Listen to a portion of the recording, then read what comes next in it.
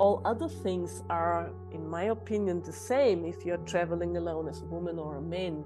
Be careful where you camp when you're wild camping, because you are alone.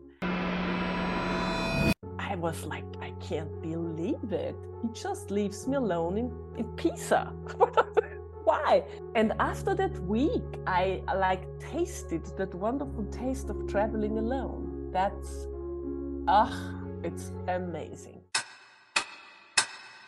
And then there was this lady who opened the door, and she just yelled at us. She yelled and we jumped. And and the whole thing, I mean, they explained everything, but in Czech.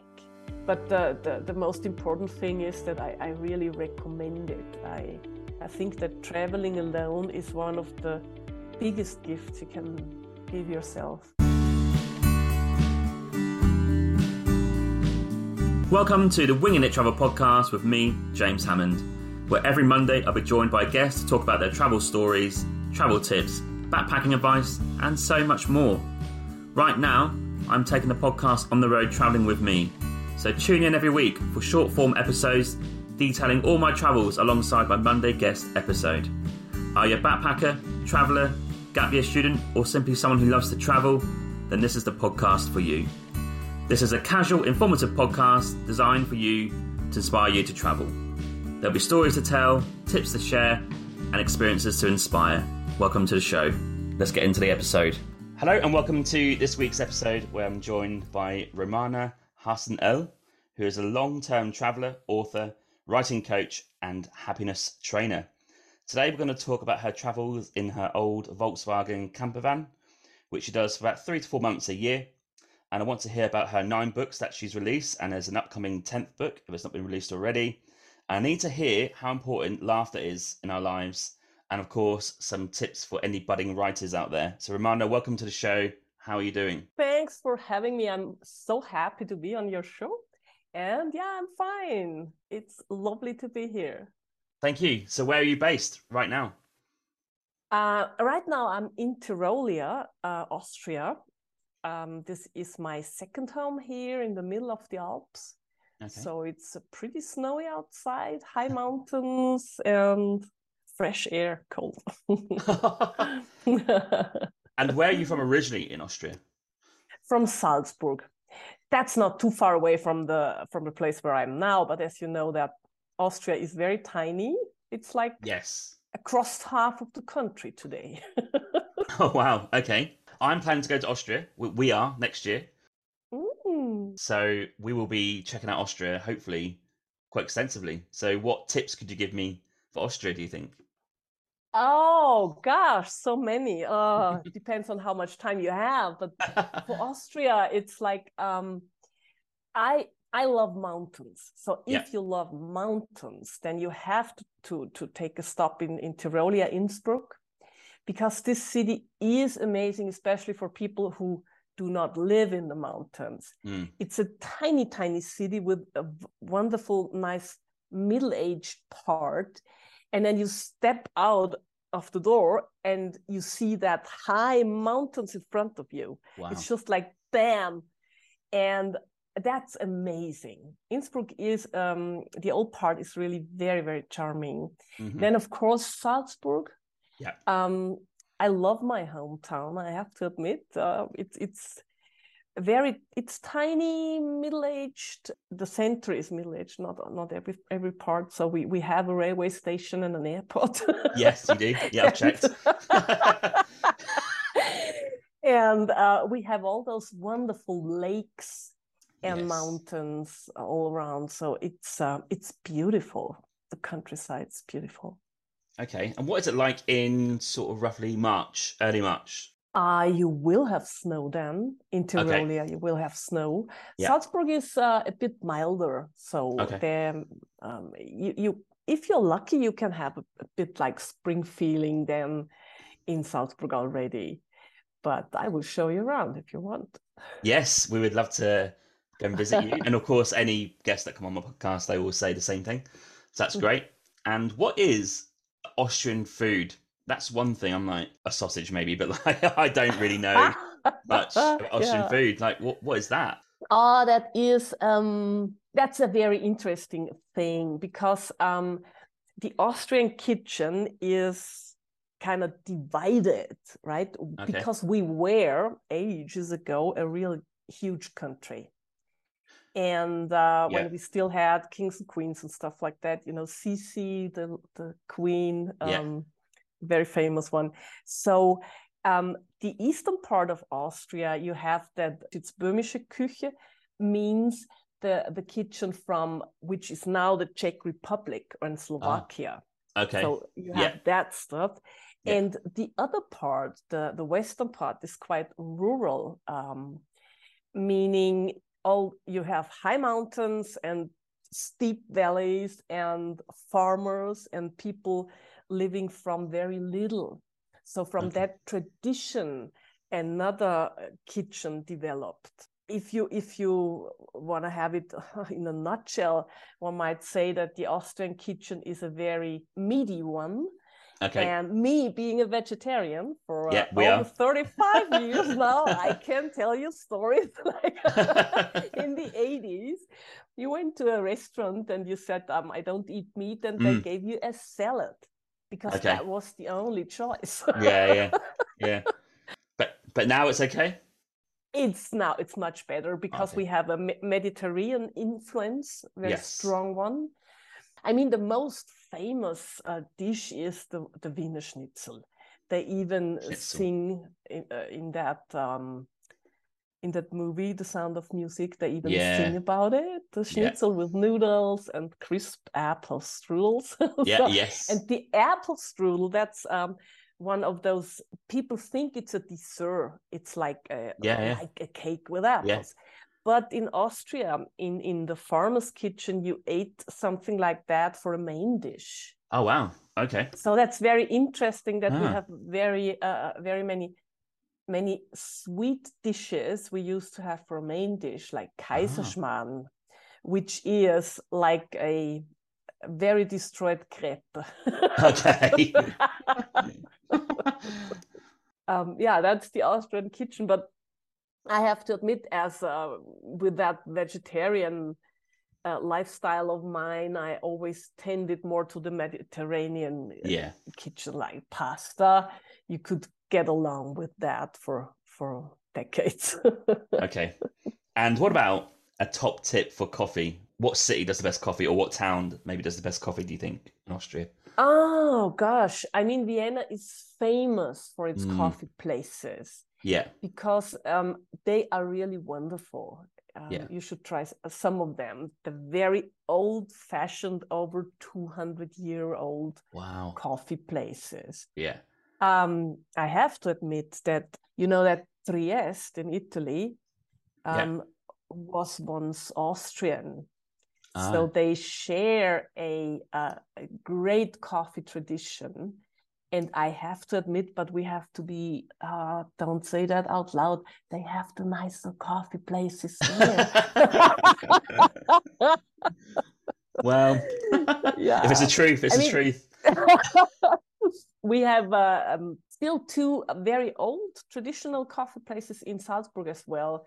And you have that, what you really imagine, like those waiters in a suit and Ah, serving the right. coffee on like Yeah. little silver like plates, and it's, I love it.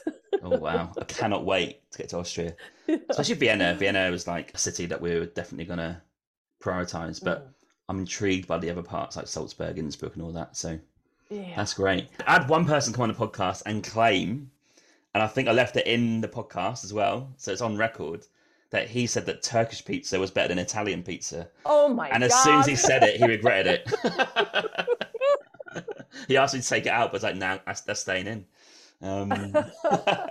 So no comeback from that. No one's kicked off about that. So it's all been good. Okay, to travel, you do quite a lot of van life or van travel, should we say? And I want to know first, when did travel first come into your life? Like, do you remember when you're younger, any trips, or was there one trip in particular that sort of piqued your interest in travel? How did that start? Oh, that was an amazing story.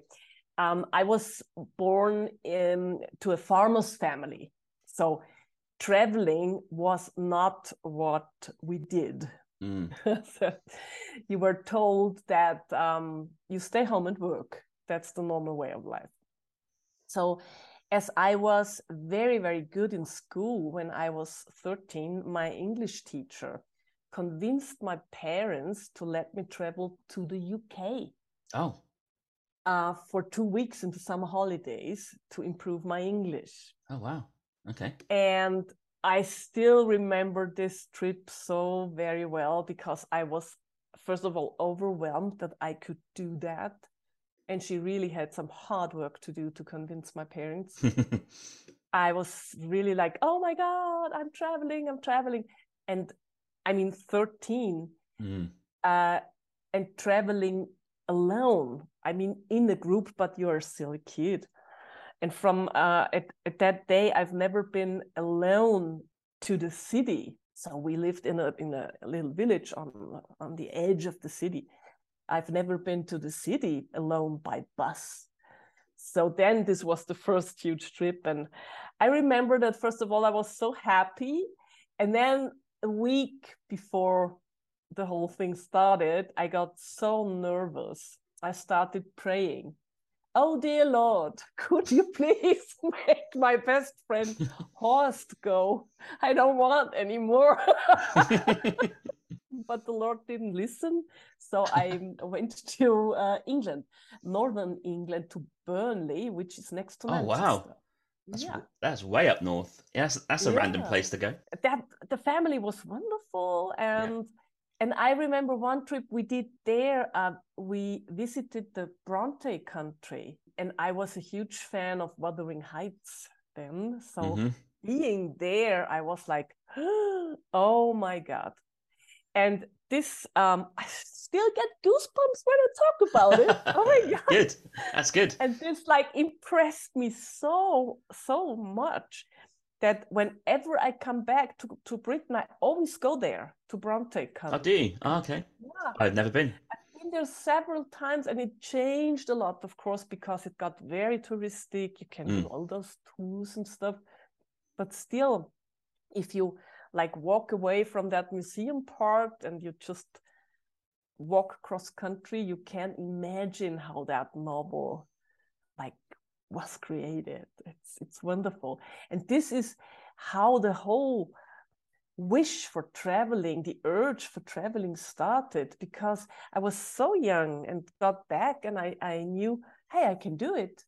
I did it. I went there. I went to England all by myself. Oh my God. Came back home and said, I want to go again. And my parents just panicked because they thought it's done, you know, let her go and then she'll be healed. So yeah, I came back to Great Britain in 2 years after, and then that huge wish inside myself started to grow. I want to go to America. I was like, America. So when I was 17, then I did my first trip to the US. It was amazing. It was the end of the 80s. No cell phones, no computer, no booking.com, stuff like that. You really had to do the things when you came there, right? Ask people, try to check your things. Yeah. Couldn't call your parents. That was much too expensive. So yeah.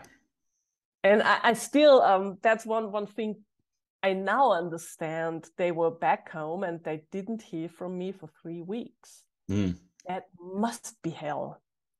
Of course, at that age, I didn't care. Well, I think if your parents are not travelers themselves, then the thought of you doing something that they've not even done, it must be terrifying, because they're not only doing something that they probably don't understand that much, but you actually are on your own and their child is away and you're not hearing from them for about 3 or 4 weeks.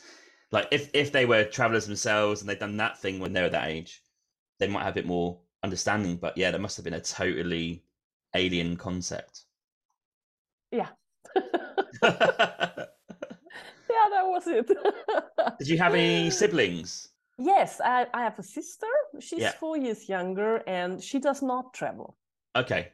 So And they she had that. says she has 3 kids, so you want to go for summer vacation, but she always says she doesn't go any farther than 1.5 hours drive. Is that still Austria? Yeah, that's still Austria. Okay. I guess she went to Italy twice, Right. but that was for her, it was a nightmare. What would she say is the reason that she doesn't like travel or doesn't go traveling, do you think? We talked about that a lot. And she doesn't put it that way. She goes more that direction, saying, "What's wrong with you? Why can't you just stay back home? Yeah. What's your problem? Why do you have to do that?" And especially because I'm traveling by myself a lot. That started in 2009. That was a very, very helpful situation with a boyfriend of mine. So to this time, I really traveled with my boyfriends like everybody does, right? Yeah. And I remember we bought that Volkswagen camper van, and it turned 37 this year. I got a birthday card from my mechanic. That's funny. Yeah, it is. I love that stuff. So we went to Tuscany. Lovely. I've been to Tuscany several times by motorbike, and I loved it. And I wanted to show it to him because he's never been there and stuff like that. So we went there by the Volkswagen camper van, and in Pisa, I remember that situation so well. That boyfriend of mine said, "Hey, listen, I grabbed my bicycle now. I'm riding to Assisi with the bicycle. I mean, that's a 7 days ride." Wow. And I said, "You doing what?" And he said, "Yeah, I just need some time off." And I was like, "What?" and he was gone. Not, no fight, not being mad at each other or something. Yeah. He just said he needs some time. And I was there all alone with that, for me, very new car. It was the new car, but you have to get used to all that stuff. I was like, I can't believe it. He just leaves me alone in Pisa. Why? And after that week, I tasted that wonderful taste of traveling alone. So, It's amazing. It's so wonderful. And I was then going to ask, like, did you learn a lot of lessons from maybe those early trips to the one you're talking about now about traveling? Did you learn, all the basic skills of like how to speak to someone randomly, how to find your way to your accommodation, how to go and get food, where to find stuff? Like, did you learn all these skills from I had early on? to learn a lot. Yeah. One of the most interesting things was, for example, that I hated it to go for dinner by myself. Okay. I couldn't do that. Oh, wow. And now when I think back, I think, why? I mean, I don't care anymore. Yeah, I don't care. Yeah. In these days, it was a real challenge for me. And like, so what do I take with me? Like a book or a newspaper, or you have something to hide. And now I think it's the most normal thing in the world. That was one thing I had to learn. And the other was, and that took me much longer, not to overdo myself with, like, I started with long-term traveling in 2015. So being away in the camper van for 2 or 3 months. And what always happened to me, I was like riding the car and looking at the map, because I hate navigation systems. So looking at the map and going there, it's cool, and go. And then all of a sudden, the campground you wanted to go to is closed already. So I didn't check those things. You could check them on your phone or in the internet. But honestly, I got my first smartphone in 2019. So. Oh, wow. Okay. I don't need that crap. Yeah. So what always happened, very often, then I've been driving for 8 or 9 hours, freaking tired, not having eaten, and then it's getting dark and you are in the middle of nowhere and don't know where to go. And this feeling of absolute desperation, that's awful. And I had to find a way to be clear with myself, when is my strength at its peak, and then it's good to stop. The wonderful thing is that I got a dog in 2017, and now she tells me. So because the dog doesn't play that game with you, right? After 9 hours in the car, she says, "Hey, are you completely crazy?" What breed of dog is your dog? It's a Chihuahua. Oh wow! Okay, super small, very tiny Chihuahua. Very cozy there. Yes, it's like that Campervan is a real small one, and I wanted a dog for a long time, but I always said to myself, hey, I mean, imagine yourself with a German Shepherd and it's raining outside. You don't want to think about that. We want a Bernese. So imagine a Bernese dog, like, they're huge, aren't they? And then they get wet and muddy, and it comes in your camper van. That'd be a nightmare. Oh my god! my nephew one day came up to me and said they have Chihuahuas at the shelter, the dog shelter. They still babies, and they took them away from some ugly guy. So why don't you want to save one of them? And I thought, a Chihuahua. Oh my god! I have to get some pink nail polish or stuff like that. I'm really happy. Didn't expect that these dogs are so much fun and so strong in their will. Let's put it that way. A lot of dogs are, aren't they?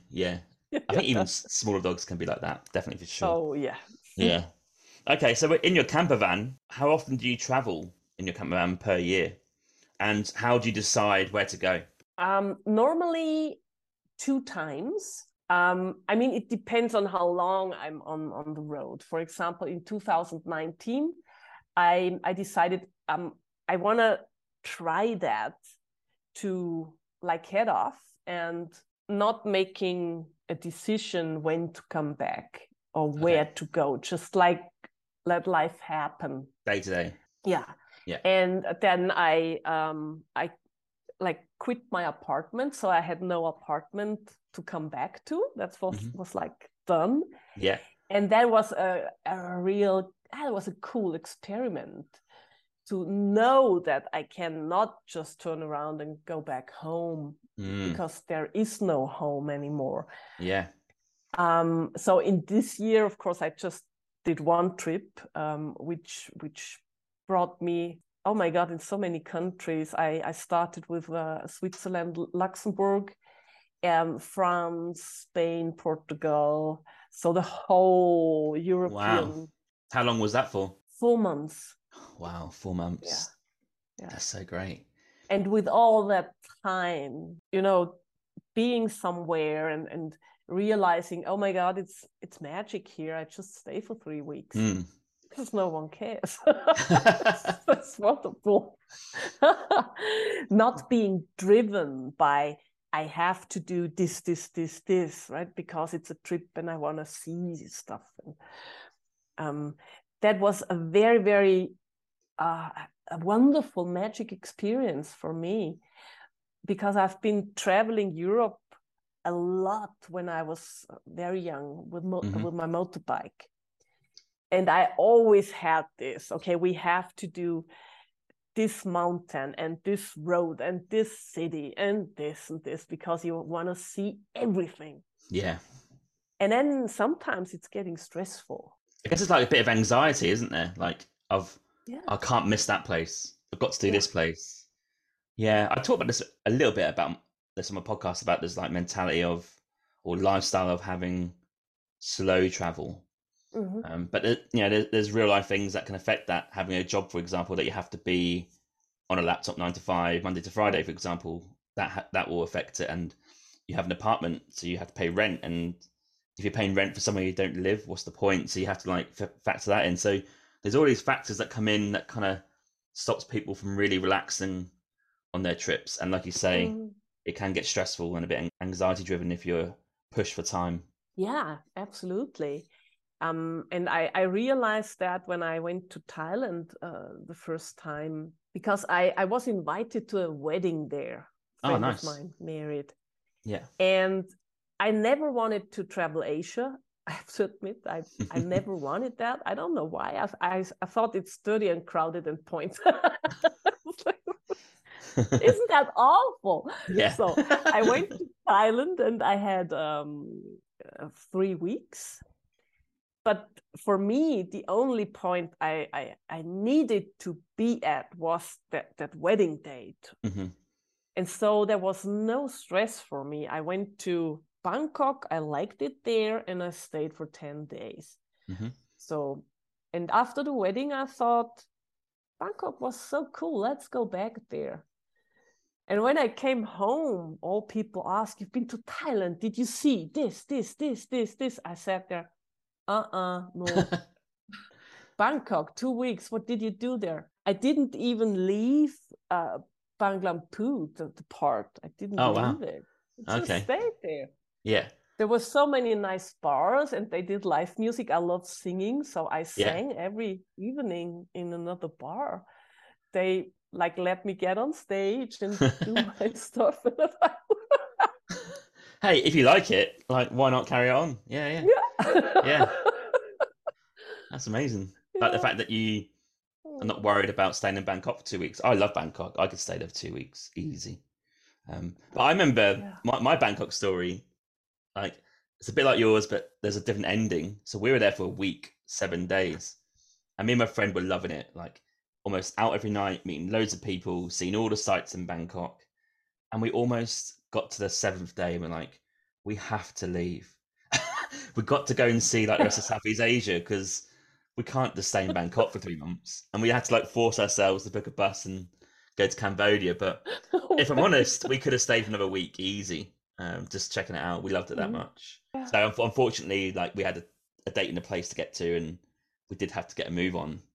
But yeah, Bangkok was a great experience for us.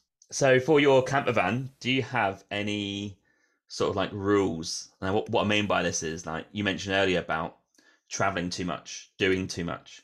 So now if you're driving from one place to another, do you have rules like, well, early, I'll get up early and I'll drive early so you arrive early and you're not like driving in the dark late in the evening? My equivalent would be like, nowadays I wouldn't even entertain overnight buses because I can't sleep on them. So the next day I'll have lack of sleep, I'll be tired, and I won't want to do anything. And I see it as a wasted day. So it's like one little rule I have. But yeah, do you have any rules for your camper van?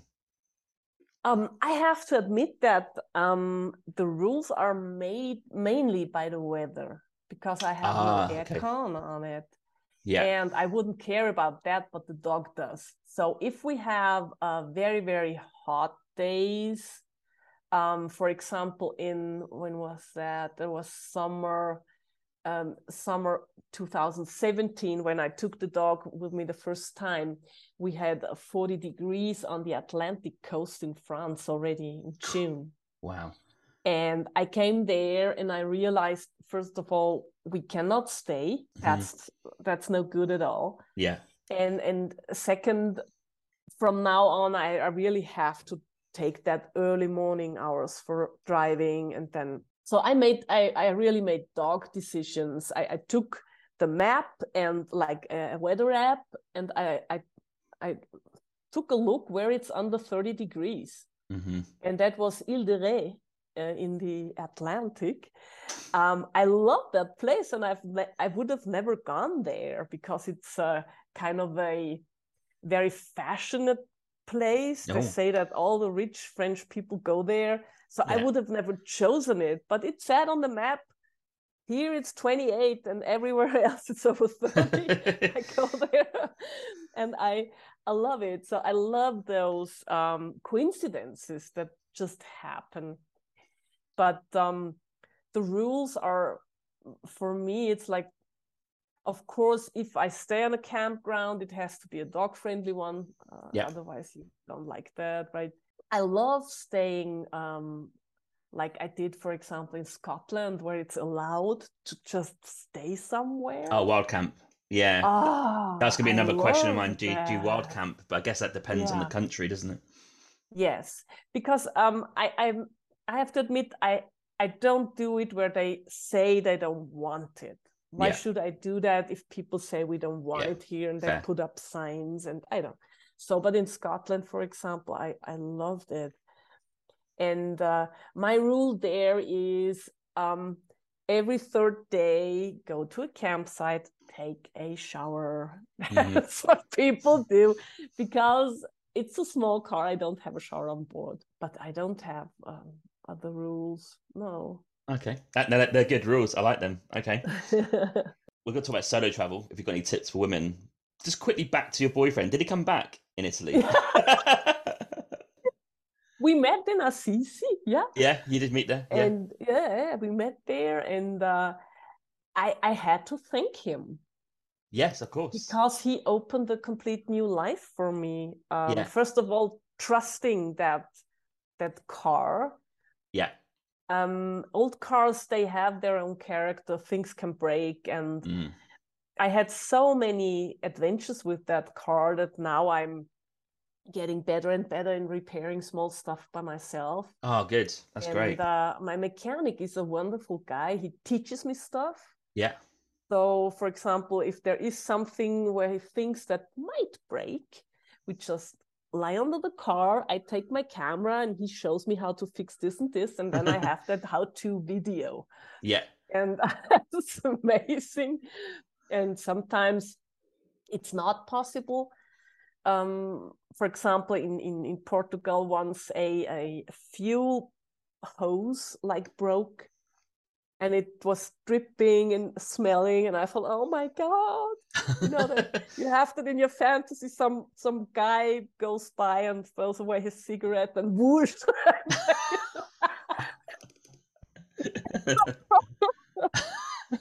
So I wanted to change that. It was just a tiny part. You could fix it, but that was so rusted. I couldn't manage it by myself. But nevertheless, he gave me a how-to per WhatsApp call. And if I'd been strong enough, I could have done it. But so I had to get to the garage and they repaired it. Okay. Yeah. Cheeky question before we go to solo travel. Very quick question on what you're saying. So we are doing a road trip next summer with our campervan here in Canada and US. We're going to drive around. We don't know barely anything about cars. So what are the 2 or 3 things that we should definitely know how to fix or change on the car? Is it a diesel or a... Normal petrol, yeah. Okay. And how old is it? 2000, so it's 20. Okay, that's not 22, 23 years old. Yeah. Because what I would recommend with a car that age is that you really ask a friend or professional what are the typical things that break. Yeah. That's what I did. For example, I can change my petrol pump. Yeah. Because for the Volkswagen, one knows that this part breaks quite often. Yeah. Meaning it doesn't do that every year, but every 10 years. So I have, these are so tiny, like pencil sharpens. So I have one extra, a new one with me. Yeah. And when the car doesn't work anymore, then I check, is the thingy getting some petrol? And if not, I just put the new part in. Mm-hmm. That's one thing. Or, for example, what I always carry with me is how do you call a thingy where the smoke? I can see what you're doing. For people listening, there's hand gestures. I'm the worst of cars. I'm not going to know. But you mean like the pipe for the exhaust, right? Yeah. Right. Do you have like a spare one maybe?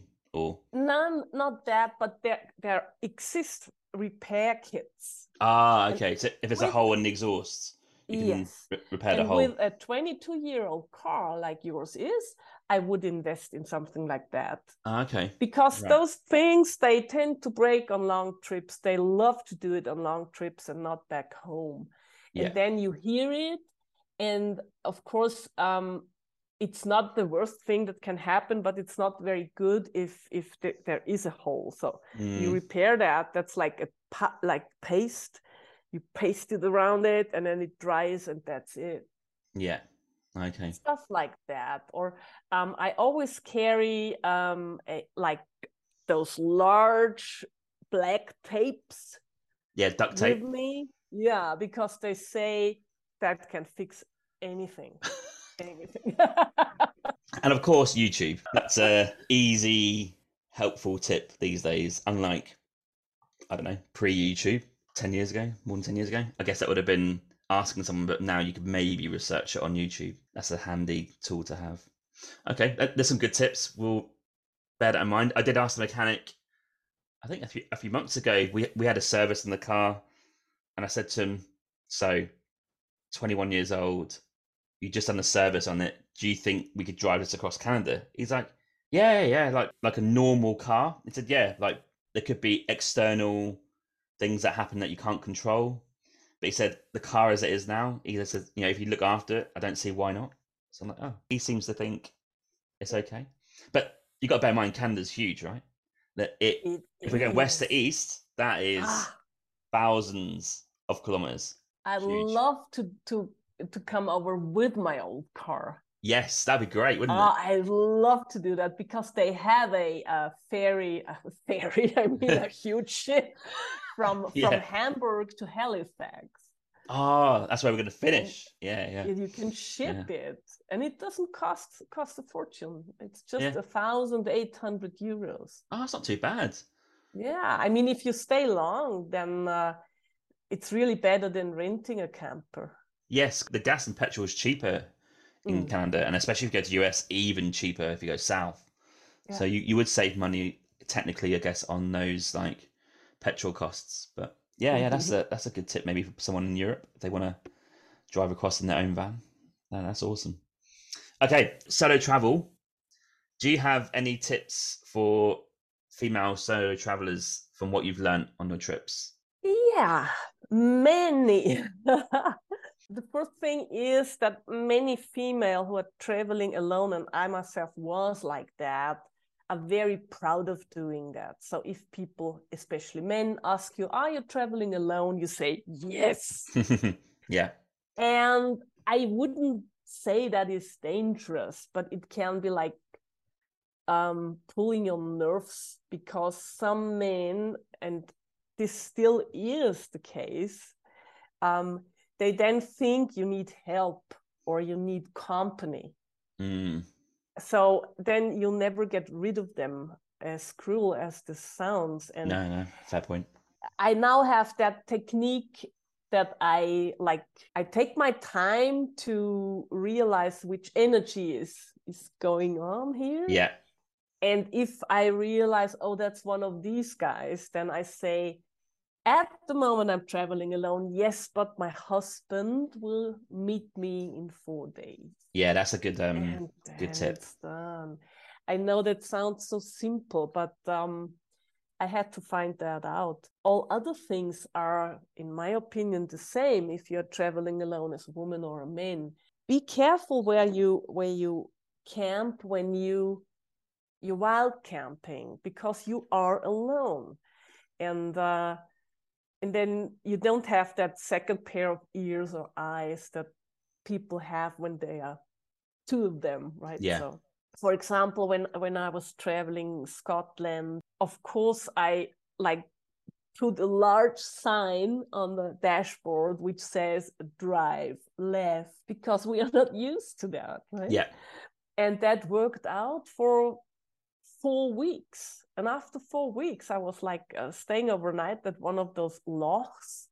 Yeah. Amazing. Got up in the morning, thought that I don't need a coffee, hopped into the car, whoosh, I was on the right-hand side. Ah, I see. Yeah. So if you have someone with you, he or she might have said, hey, drive left.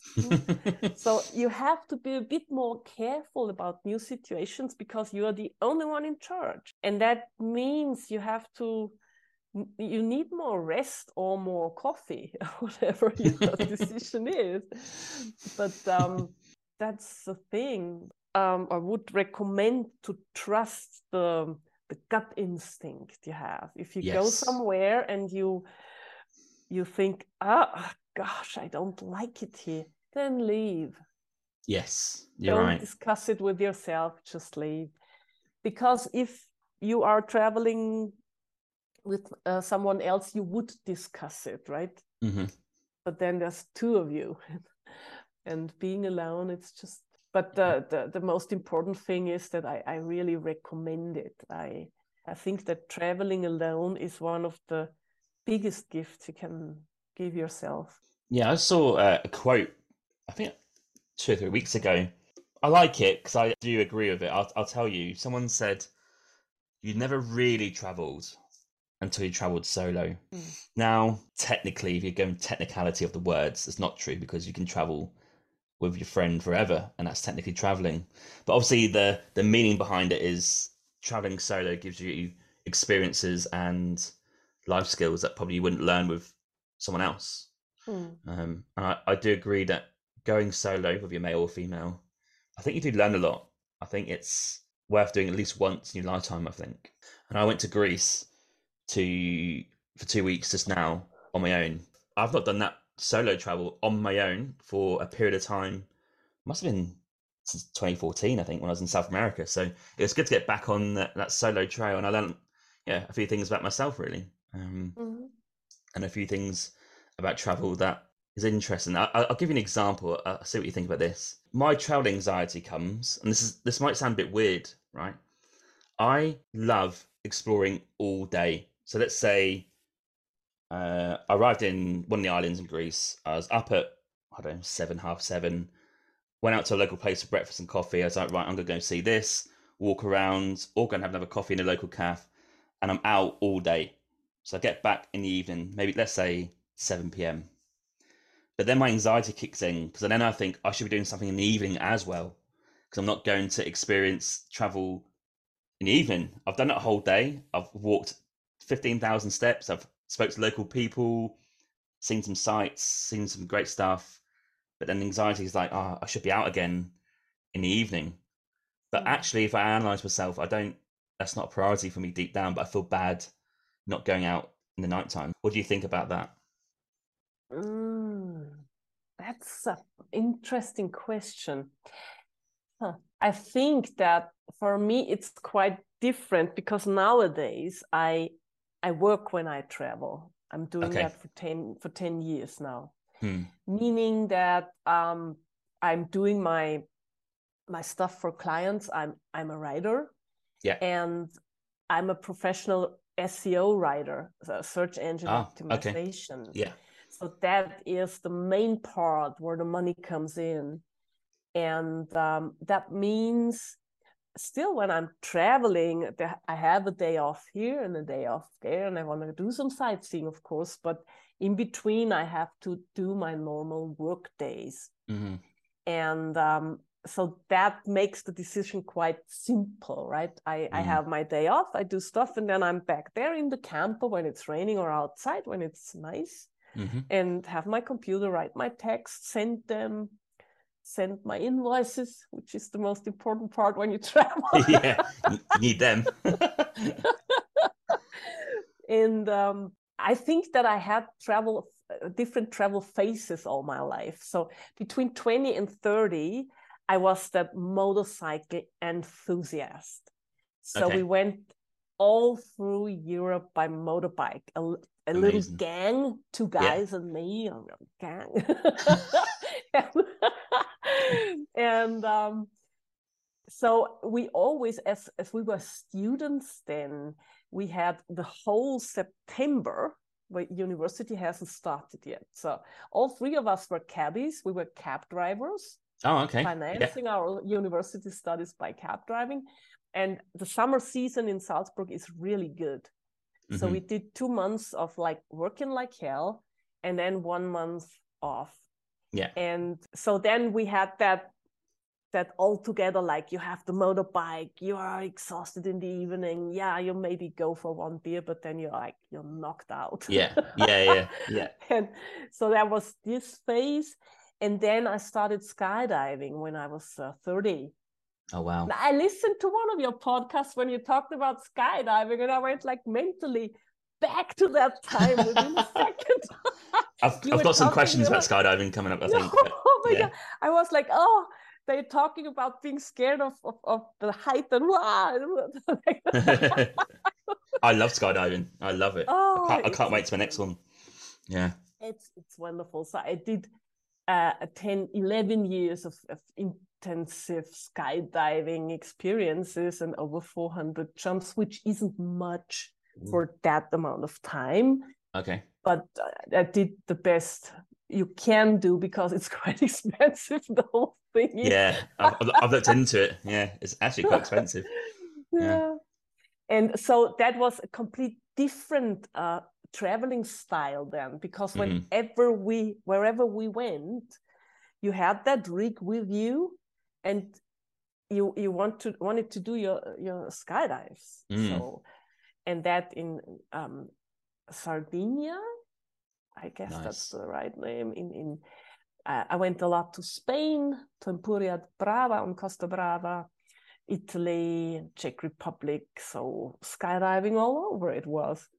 So then that was different. And now it's that long-term traveling phase where I don't have that anxiety, because I know next time I'm traveling, I will start in August and I can come back whenever I want. And if it's getting Christmas, who cares? So, I think that's the thing, isn't it? It's the time constraint. Because I had 2 weeks and I had a flight back to London. So I guess I felt like if I wasn't going out in the evening, like speaking to locals, having a beer, whatever, I felt like I was missing out. And there was one night that was funny. I was like, "Come on, James, it's weird," because I'd go out for dinner to a local restaurant. So like I'd be speaking, but I'd maybe have dinner. But I was solo traveling, so I did it by myself, and then probably just go home. But one evening I had dinner. I was like, "No, go on, let's go for a beer at the local place that I know on this island." And I went there, and there's no one in there. I was like, "Oh, there's actually no one to talk to." So the whole point was to go out, have a beer, and mingle with the locals, but there was no one there. So I had the beer, which was fine, but I guess that justified me not always going out in the evening thinking that I'm missing something, because actually, especially in the off season in Greece, there's no tourist. Like the locals just close up early. So it's quite an interesting lesson that I learned. Okay, so I've got a question here. What is the purpose of travel, do you think? The purpose of traveling is to explore yourself. Of course, you explore nature, you explore other countries, you do all that. But I think deep inside, it's all about exploring oneself, finding out where are my borders, how far can I go, what do I not like, what do I like, how does it feel when, especially if you are an adventurous person like I am. I always made, for example, a philosophy out of skydiving, because there were so many different feelings coming with it. And that thinking of why do I feel this here and this there? And it's like, and all skydivers who are getting older, they say that, okay, if we are 20 or 30, we don't talk about feelings. But looking back now, we say, oh my God, we were so close as a group, because the experience is so deep going on an emotional level. And I think that's with traveling. It's all about that. I have special smells or noises from the car, for example, where I'm getting deep feelings.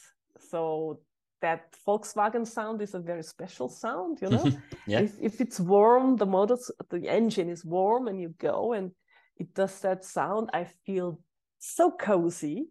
That's like an old childhood feeling, like you nestle in that seat and you oh. I could go forever. That's a good purpose. Yeah, I like asking that question because it's different for every person. No answer the same. It's quite a cool question. So I'm going to dive into. That's a good pun. I did not mean that. I was going to dive into your skydiving and your books and your writing coaching and also the happiness and the mentality towards the end before some questions.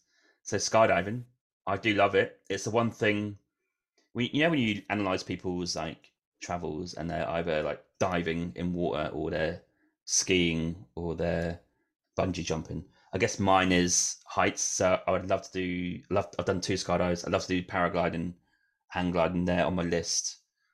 Somewhere around the world.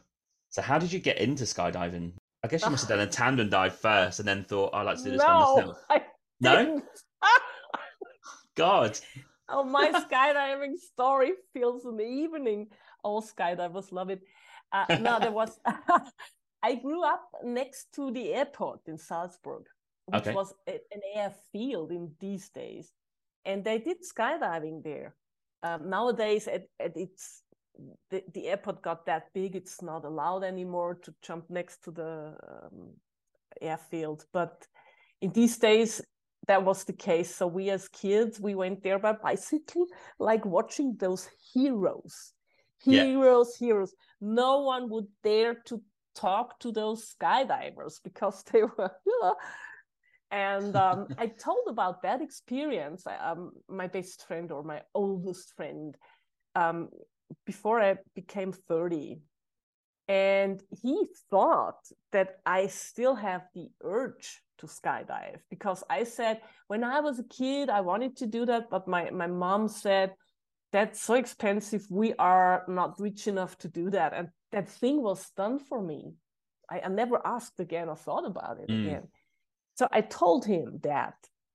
And he then organized a trip to the Czech Republic for the whole course, the skydiving course, plus 3 jumps. Okay. And they gave it to me as a birthday present for my 30th birthday, 3 friends of mine. And I said, I was like, what? You want to kill me? You want to get rid of me. I go there, but you have to do it too. I wouldn't do that. I mean, okay, so we went there. And one very nice guy speaking German, he had organized the whole thing. But what we didn't know was that, first of all, they didn't do tandem jumps to just let you know how it is. They put you on automatic openings, put you on that plane, which was an Antonov AN2, which is the largest single engine plane you have. And then there was this lady who opened the door and she just yelled at us. She yelled and we jumped. And, and the whole thing, I mean, they explained everything, but in Czech. And the guy who had organized it, he translated. But that felt like, okay, there in front, there was a guy talking and he talked about 20 minutes. And then that German-speaking guy turned around and he said 2 sentences. I had that strong feeling that something must be missing. Yeah, I would. Yeah, so we did that first 3 jumps with the automatic opening thing from 800 meters, which isn't very high. So that means that the parachute just opens straight away? Yes, that's like a blink you in the airplane. Yeah. You have a little rope which breaks then, but it pulls out the parachute. Yeah, okay. And after those 3 jumps, they put us into real gear and we had to do that. I mean, they showed it how to, but not with a teacher in the air, which they do nowadays. You have 2 teachers in the air who stabilize you and help you and do this. I've never seen a teacher up there. Wow. Whenever I tell that story to skydiving people in Austria, Germany, they are like, what? But we thought that's the way to do it. Nobody told us. So your training was basically 3 jumps out with an automatic chute coming out. So you are literally jumping out and the parachute is done. You're just gliding down. So that's your landing, if you like. And then straight after that, full skydive suit on. They show you some videos or tell you how it's done, and you just go and jump out of a plane. Yeah, they put us on the ground, and we had to do that movement, right? Because you have to lie in the air in that frog position with all 4. And then when you want to open your parachute, you have to do a special movement with your arms. Otherwise, you start to twist. And you had to train that. Yeah. You have to move your arms, in the contra direction. Otherwise, you would start spinning.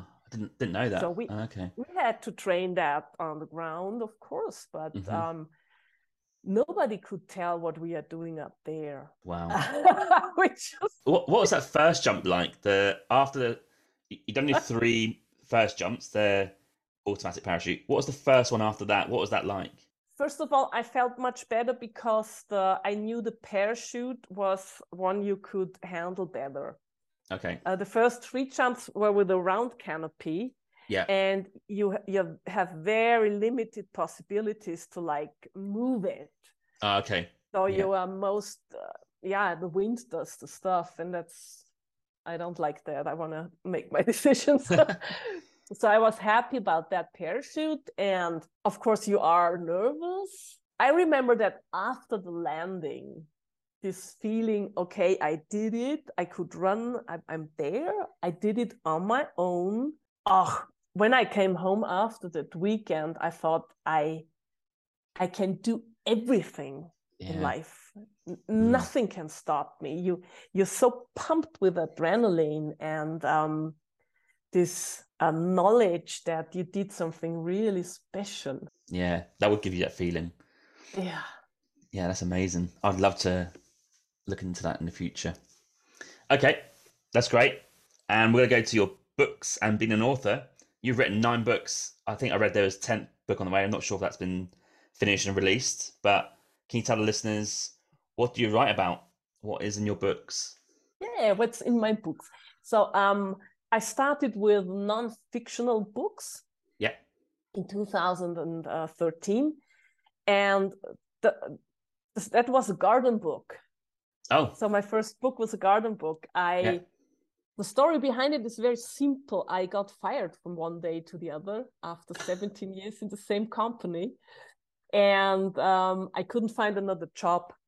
I've been working for the biggest broadcasting company in Austria. And as we are a tiny country, there were no other chances. I was over 40. People told me you have no chance in that industry, so forget it. I always loved writing. I've been writing a lot for magazines and newspapers as a freelancer always. That never was my main job. Okay. And then I sat there and I was desperate and thinking, gosh, so first of all, I founded my own company because I couldn't find a job and I thought I have to do something. Yeah. So let's play self-employed now. That's what I thought. And then my aunt came up to me because I was really desperate. I mean, nowadays I think it was the most funniest situation in life, but it wasn't in the moment. And she came up and said, "Why don't you write a book now? I mean, you've got time now." Yeah.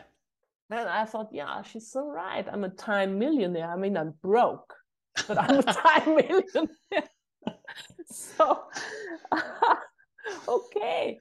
So then I thought about what, and I love gardening. My grandma taught me a lot about gardening. So I wrote a book for people who are broke and don't have a garden and not all that expensive pot stuff and thingies, but just old shopping bags. Fill them with earth and grow in there. This idea was so new and so funny in 2013 that I immediately found a publisher, which is a lucky situation as a new author. Yeah. So I wrote 12 emails to Austrian publishers, and 2 of them wanted me. And I was in the situation that I could make a decision which one I like better. Mm-hmm. And I took a wise choice. I'm very happy, still very happy. I took that choice, and they were overwhelmed with what I delivered. They loved me, and that's good if the publisher loves you. Yeah. And so they came up to me with another book project. They said, because they are a publishing company which is specialized on those handicraft stuff. And they wanted me to write a book about, coloring your textiles, clothes, and wool and stuff with plants, not industrial colors, but natural colors. Yeah. And they said, do you know someone who does that, who could show you everything and you write it? I said, yeah, I know. My aunt does that. So she, who had the original idea, why don't you become a writer? With her, I did the second book. That's great. That was, they were so happy with that. They even sold the license, and it got published in Great Britain. Oh. In English. So I was like, oh God. What's the name of the book? That's Natural Dyeing. Yeah. And it's Schiffer is the publisher. Yeah. The same Austrian publisher, they said, okay, why don't you do another book like that with old techniques of printing techniques. I did that. Yeah. So that was book number 4. Then a friend of mine came up. She founded the first co-working space in Salzburg and said, hey, I'd love to write a book of how to manage a co-working space. Would you like to support me? So we did that book. And then another friend came up, and then I said, so ladies and gentlemen, stop it now. I have to do my own projects again. Yeah. These were lovely projects, and it's good to have all that experiences, but I then wanted to write my first novel. And that idea for that first novel was in my brain from the first day on. I was long-term traveling with my camper.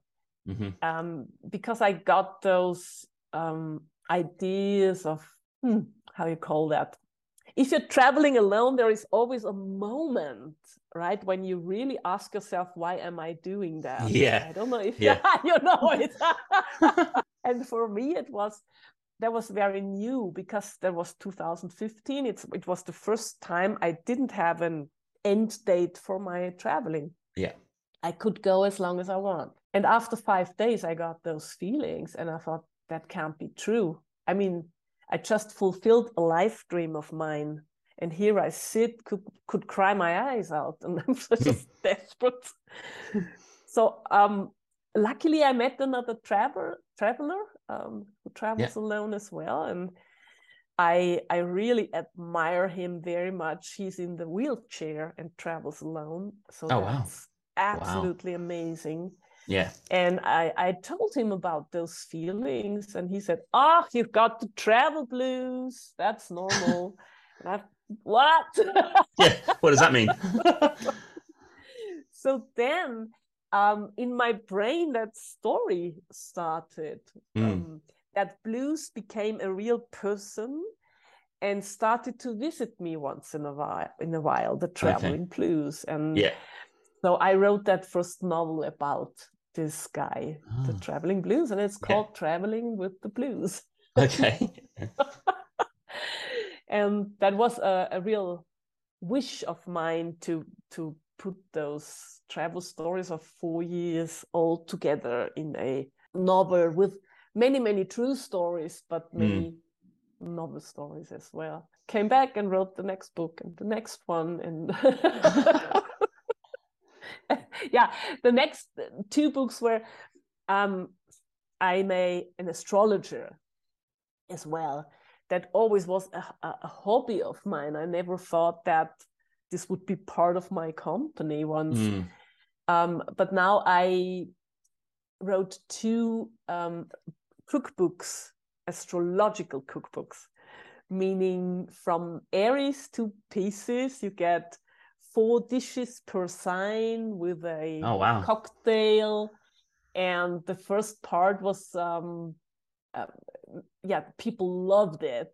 And so I decided to write a second one where we travel around the world. So we find countries that suit the energy of each sign. For example, Aries, the adventurous sign, you would grab a fire and ice country, which would be Iceland or Chile. And the second part just got delivered one day before Christmas. Oh, wow.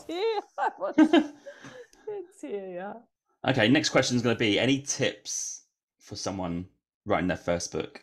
I love to do that. First of all, visit my course, or at least my webinar, because that is the thing that most writers are confronted with.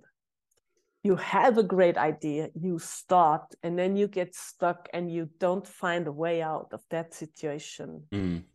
And that is normal, but you need someone to guide you. In my, I created kind of a 7 steps program where I pick people on whatever part of the path they are.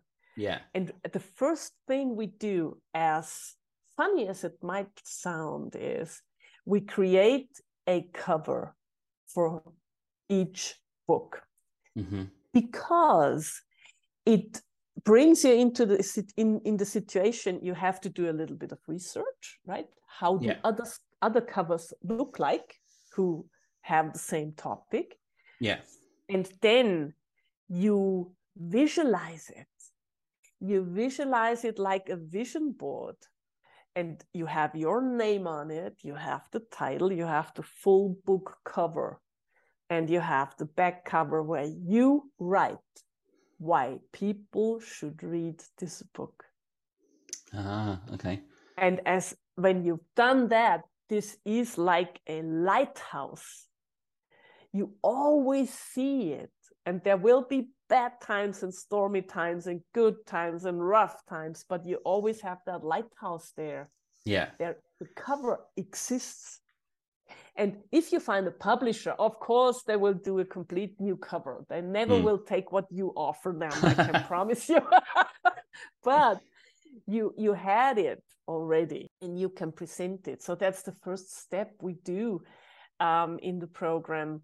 And then the other thing is a lot about mindset. This whole stuff of, am I good enough? Will anybody read my book? I know this, it's exhausting. It destroys your will and your power and your passion. The thing is, when you are a writer, I mean, I'm not talking about the real well-known ones, like, I don't know, John Irving, William Faulkner, okay? Yeah. If you're not in that top level, and not many of us will get there, you will never, ever hear from anybody if they liked your book. I mean, how many readers write a nice letter? Dear author, I'm so happy with your book. Nobody does that. So all you get is maybe on Amazon some testimonials, reviews, whatever. Yeah.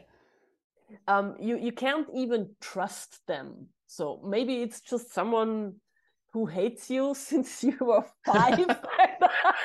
For example, for Traveling with the Blues, I got one email from a person, a lady, and she said, this book helped me so much because I always wanted to travel by myself. I was scared, and I had all the thoughts you describe here, but you nevertheless did it, so I can do it as well. And I thought, that's one person. And if I could help her, if I could give her this treasure, that's enough. If you follow a mindset like this, right, then you don't doubt. I for example, have one-to-one students as well. So they come up with a book project, and I grab their hand and we walk together. So one of them, he just sent me his draft. Yeah. And we are now at that point where we will see if he finds a publisher or not. Wow. And I told him, listen, I like your book. I mean, it's still a raw diamond. You still have to do some work on it, right? Yeah. But before we do that, we have to find out, is a publisher interested? And I tell you one thing, if we don't find one, we don't stop here. No. Because it doesn't matter. Yeah. But you need someone who tells you this, yeah, who supports you with all power and strength. And he says, yeah, but I'm still convinced we'll find a publisher. And I said, okie dokie, good. I know, if not, there are other ways. Mm-hmm. Independent publishing nowadays is not a problem. Yeah. It's easy going. Mm-hmm. So I think the first thing for newborn authors, as I call them, is make that cover and convince yourself there will be at least one person out there who loves the book. Yeah. And if I've written it just for that one person, hey, holy, why not? And there will be more, but we never know. Will we hear of them or not? Yeah, that is true. It's a bit like podcasting, actually, to an extent. You don't really hear many people. But also, you're right about not knowing what next steps are. I have no idea what I do next. So it's good to know that you offer that sort of service where you can go step by step, and this is what happens next, this is what we do next. And that's pretty cool for new authors or new writers who have no idea of the process. Yeah.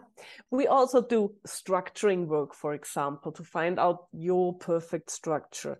We do roadmaps, so learn how to deal with deadlines, because if there's a publisher or not, you need a deadline. Otherwise, it takes you 20 years to finish it. True. So, yeah, absolutely right. We work with that. Yeah. And then, of course, at the end of the 8 weeks program, and of course in the webinars, I talk about that topic as well. And that's the topic where most questions come up. We talk about, and how do I look for a publisher? How does that work? Right? That is, what's the process all about? And what if, when do I decide I've waited long enough and I go into self-publishing, and how does that work? So we talk about all that technical stuff. Mm-hmm. And I have to admit that with my first book, I took a course as well. Okay. And that course was on a German platform. The course doesn't exist any longer, which is a pity. But they were just talking about publishing non-fictional books. Yeah. And they taught us simple technical things like how to write an email to a publisher. How should that be written so you have success? Yeah. How should your first draft look like? Bam, bam, bam, bam. And I followed each and every step and had a publisher within a few weeks. There you go. So yeah, I think that is still a good procedure. And nowadays, of course, we can talk about platforms where you can sell your book if you don't find a publisher, and you say, go Amazon or whatever. I mean, Amazon is just one possibility. Yeah. Oh, you get to come to my webinar. Yeah, I need to. Yeah. Get that kid on the road.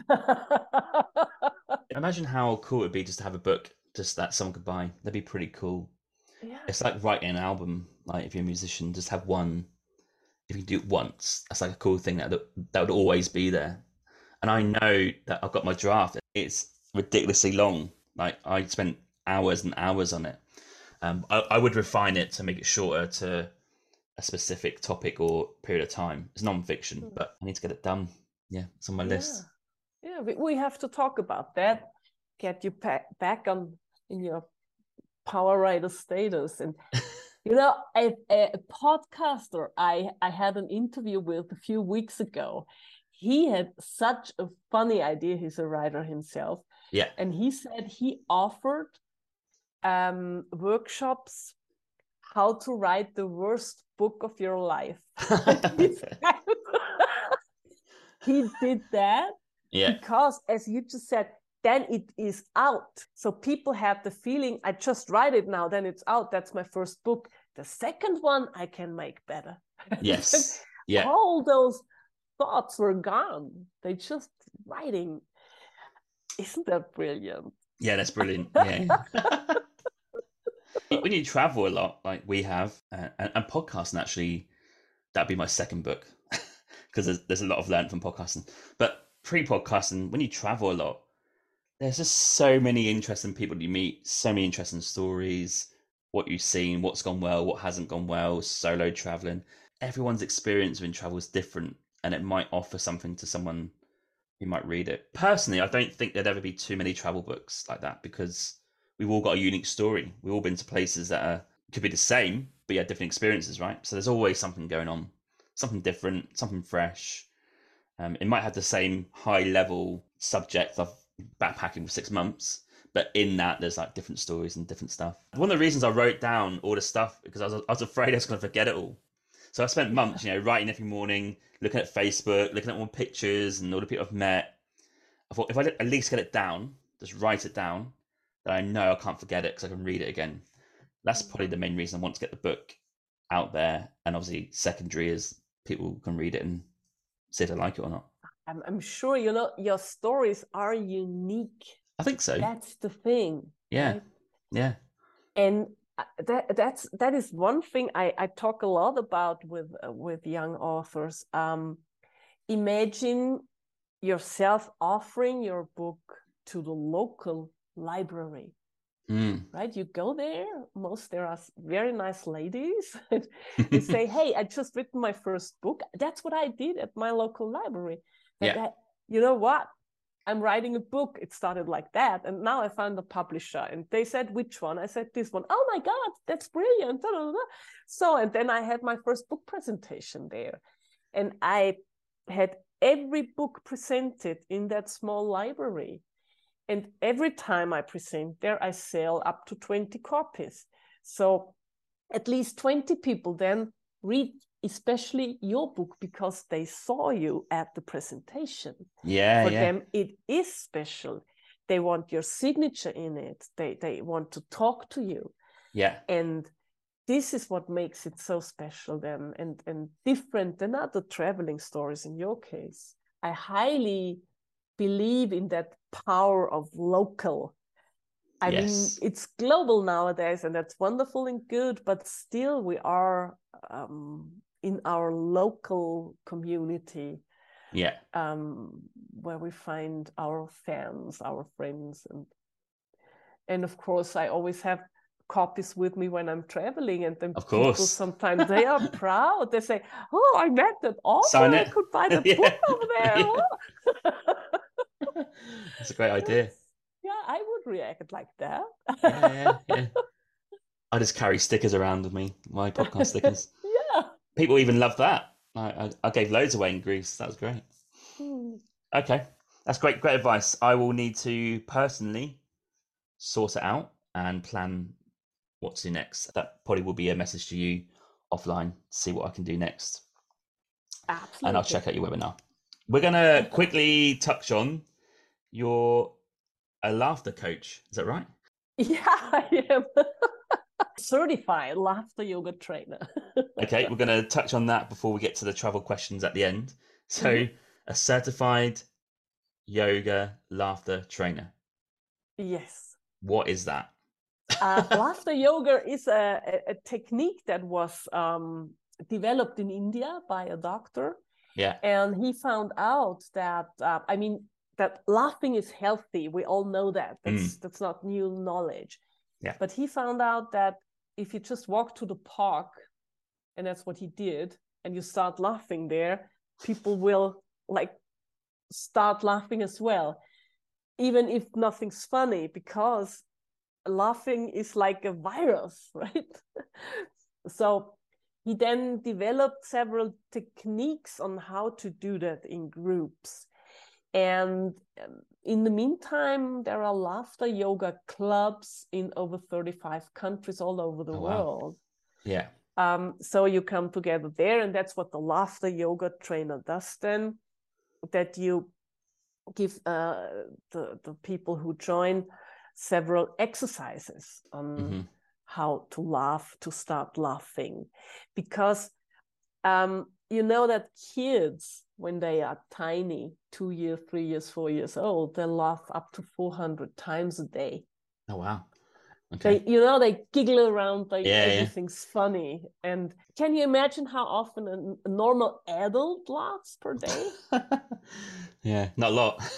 15 times. Oh, wow. That's Comparing to 400.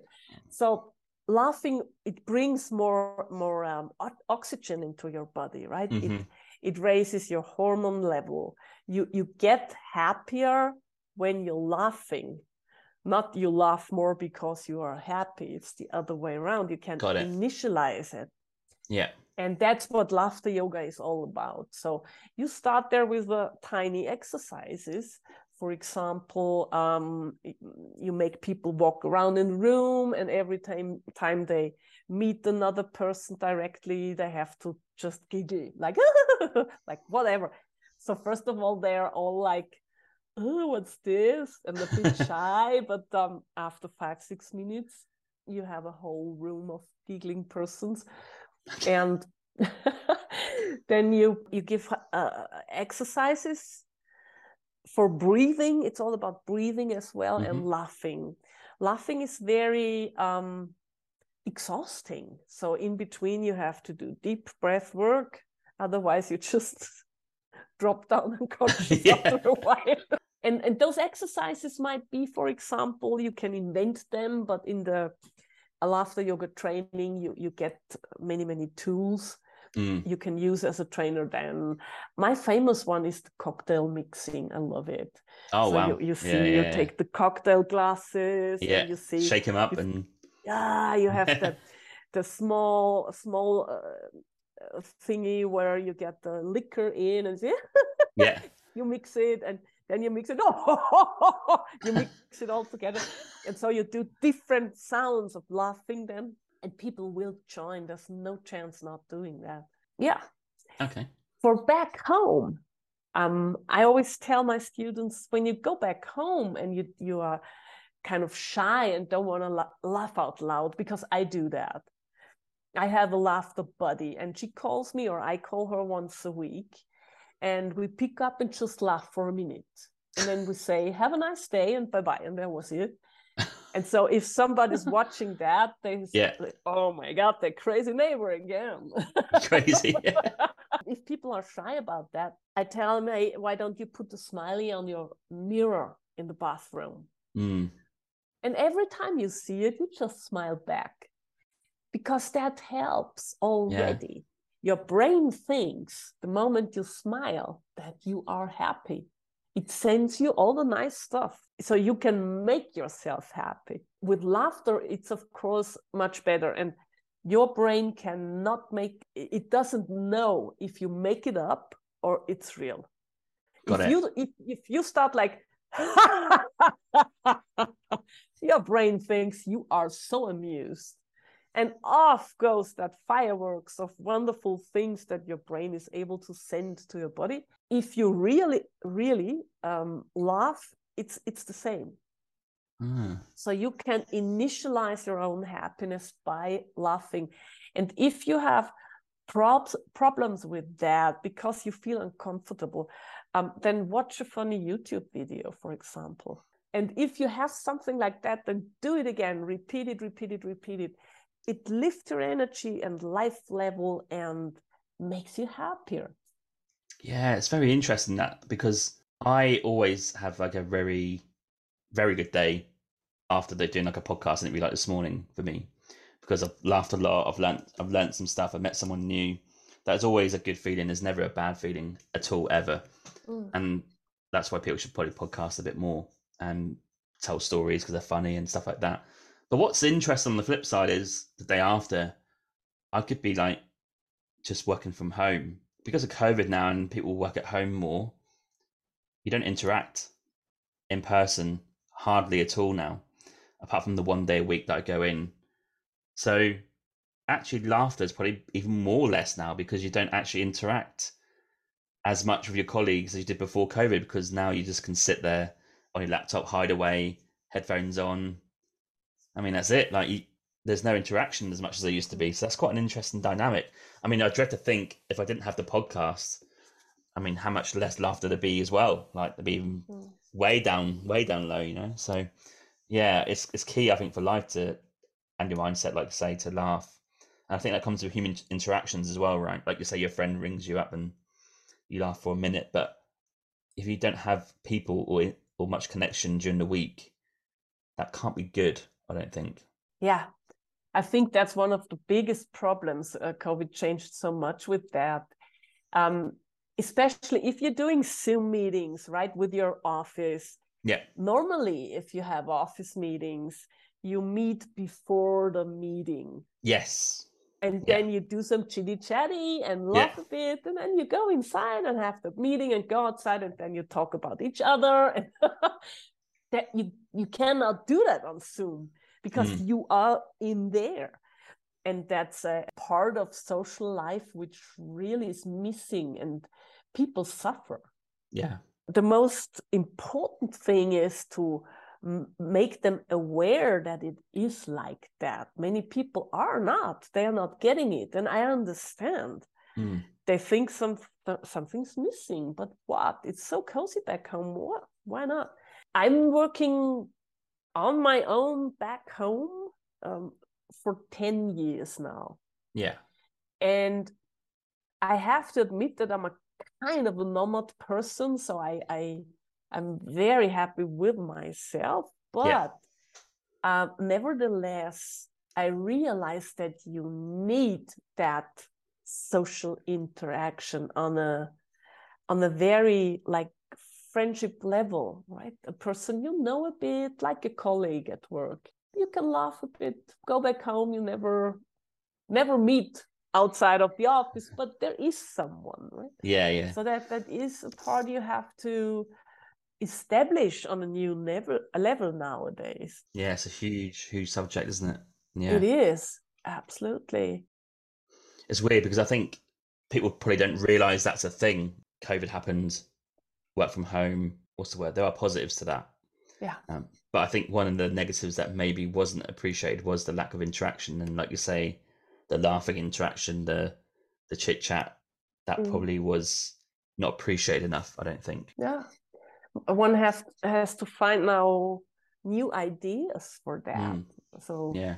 I do several Zoom meetings per week for or with people where we don't have a real huge topic, but just to get back to that social life we once had, which we cannot do in person yet because some people are not in the traveling mode again. And during that, I have to admit, during that lockdown situation, I met so many people from all over the world, from Australia to Canada. And here, of course, we cannot meet in person. True. Tomorrow, we won't have to plan that. Yes. And so you have to find other solutions. So you met on a business level, now you have to find that other level again. Or reinvent something. Yeah, I guess that's why like different podcasts are quite unique, because the travel podcast, you are going to speak to someone you very rarely in the same town or city, right? They are going to be worldwide. You met someone traveling, like you're in Austria, you connect different people. Whereas a lot of podcasts, they get together, like, don't they, like 2 or 3 people in the studio, and they do the podcast. There's the interaction there. But I think travel podcasts would never be like that. Mostly, there's some that are. It's interesting because as a travel podcast, you've got to travel to do your podcast, right? You can't do a travel podcast without traveling. No. Maybe you can. I don't know. Maybe you can travel through social media. I'm not sure. That might be quite a good podcast idea, actually. The travel through social media, see what it's like. But yeah, you don't have to be out there if you're like a mindset podcast or a science podcast. That's not the premise of the podcast. Travel podcasts are a bit different, where I need to go to Greece and I want to go to Greece and check it out, but I need to go there and obviously tell the listeners what I've learned, and what you can do there. So yeah, a bit different. But anyway, Romana, where can people find you if they want advice on laughter, on how to write books? Is there a website that people can find you at? And is there social media too? On social media, you can find me on Facebook with the name Romana Hasenoehrl, or you can find me on my Facebook group, Happiness Reloaded. That group, I found it during the first lockdown, and it's got over 700 members now who are all interested in like daily interaction about humor, having fun, uplifting quotes, sharing music. So everything which like makes your soul happy. That's Happiness Reloaded. And I will leave my address for the free webinar. It's free, by the way. So it's every first Tuesday per month. And people can just sign in. They get the Zoom link, and then they meet there with people from all over the world. So I have many Canadians in the webinars at the moment. That's why I do it at a Canada okay time. It's 11 a.m. EST. It's doable for people in Canada as well. Website as well? Websites. Oh God, I have so many. Bullireisen.eu, that is my travel page, but it's in German language only. Okay. So I will leave the writing websites, put them in the description of the podcast, and then they can hop there and that's great. Even book a free call with me if you want to talk about your book. Just, some people just want to talk about it and they don't know yet where will it lead me. And then we talk for 20 minutes and find out. That's great. Awesome. Yeah, I'll put the links in the show notes so people can access all that, and I'll grab them from you after the show. We're going to finish the episode with some quickfire travel questions / must-have features. So I normally finish a podcast by firing off some questions, and normally like your favorite travel stuff. The travel questions are random and they're not listed on the notes, so you might get some random questions, but I do have some listed there as well that you have prepared. So my first question is going to be... Hey, just a quick one. I just want to say there are many ways to support this podcast. You can buy me a coffee and help support the podcast with $5, or you can go to my merch store with the affiliate link with TeePublic, where there's plenty of merch available to buy, such as t-shirts, jumpers, hoodies, and also some children's clothing. Thirdly, which is free, you can also rate and review this podcast on Apple Podcasts, Spotify, Podchaser, or Good Pods. Also, you can find me on social media on Instagram, Twitter, Facebook, and TikTok. Simply just search for Winging It Travel Podcast, and you'll find me displaying all my social media content for traveling, podcast, and other stuff. Thank you. It's travel question time. How many countries have you traveled to? Oh! Oh my God, I have to start counting. I don't recount them all, but I think it's about 25 countries. So there are many, many, many countries left. I've not visited South America yet, for example. No. Yeah. Okay. Just Mexico, but that was that classical day trip from Los Angeles. Oh, God.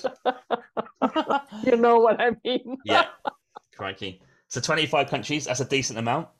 And of those 25 countries, can you tell me 3 of your favorites?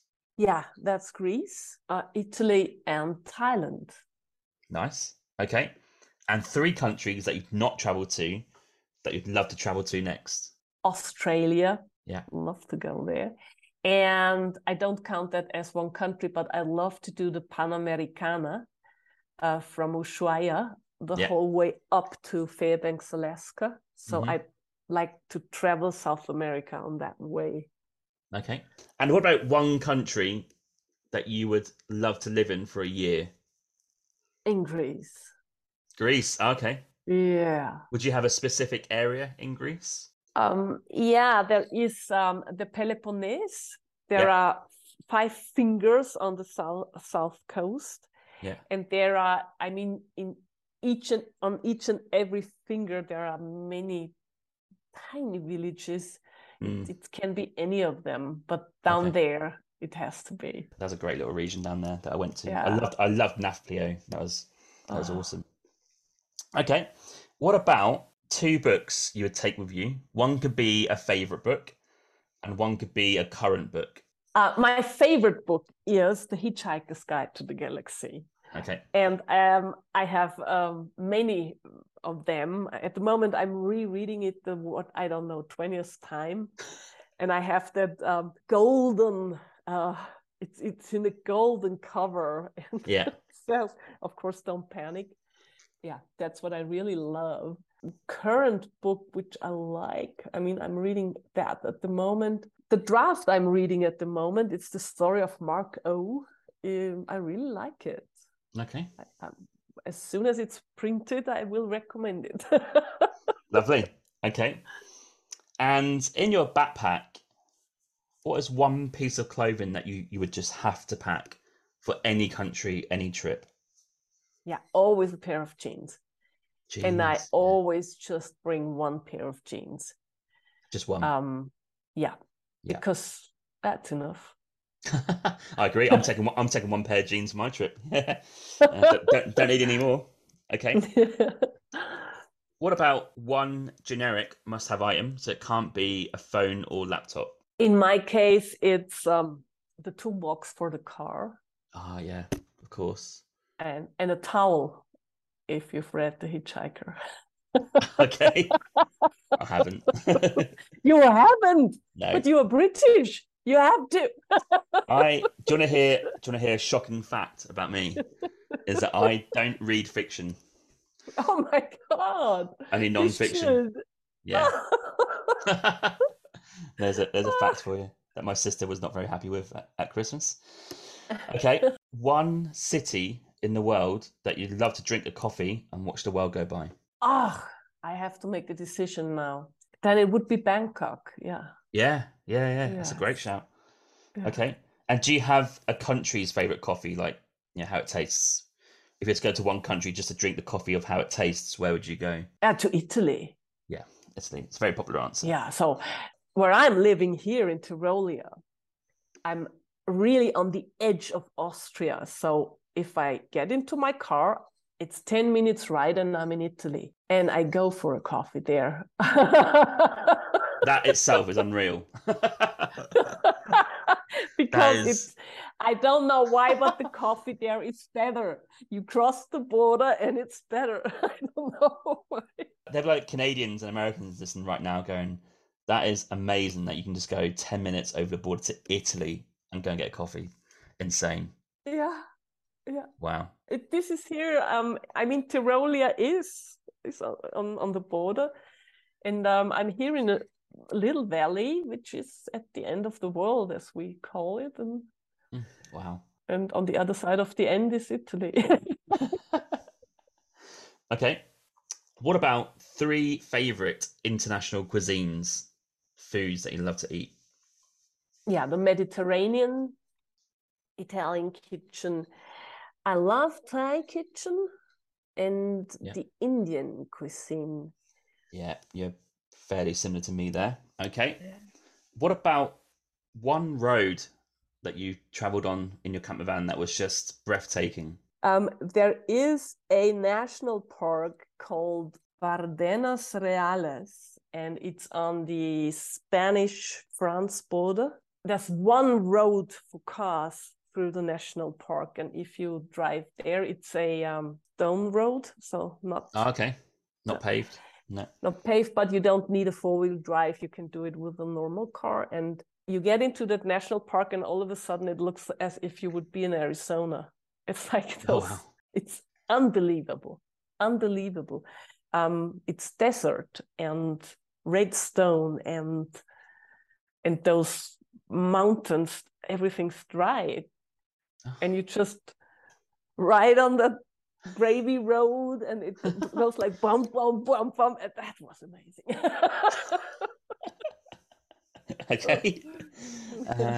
Next question would be, what about a favorite landmark that you've seen? Can be nature or man-made. What fascinated me most when I was there was in John O'Groats, when it says Yeah. northernmost point of Scotland, which Yeah. is not true. It's not John O'Groats. I really love that. Okay. That's another part of British Island where I have to go when I'm there. I've been there several You have to go times. there. Oh, okay. It's so windy up Never there. been. I remember once I just couldn't close the door of the car. Yeah. I couldn't because the wind was so strong. Bloody hell. Crikey. A favourite beach that you've been to? Wow, yeah.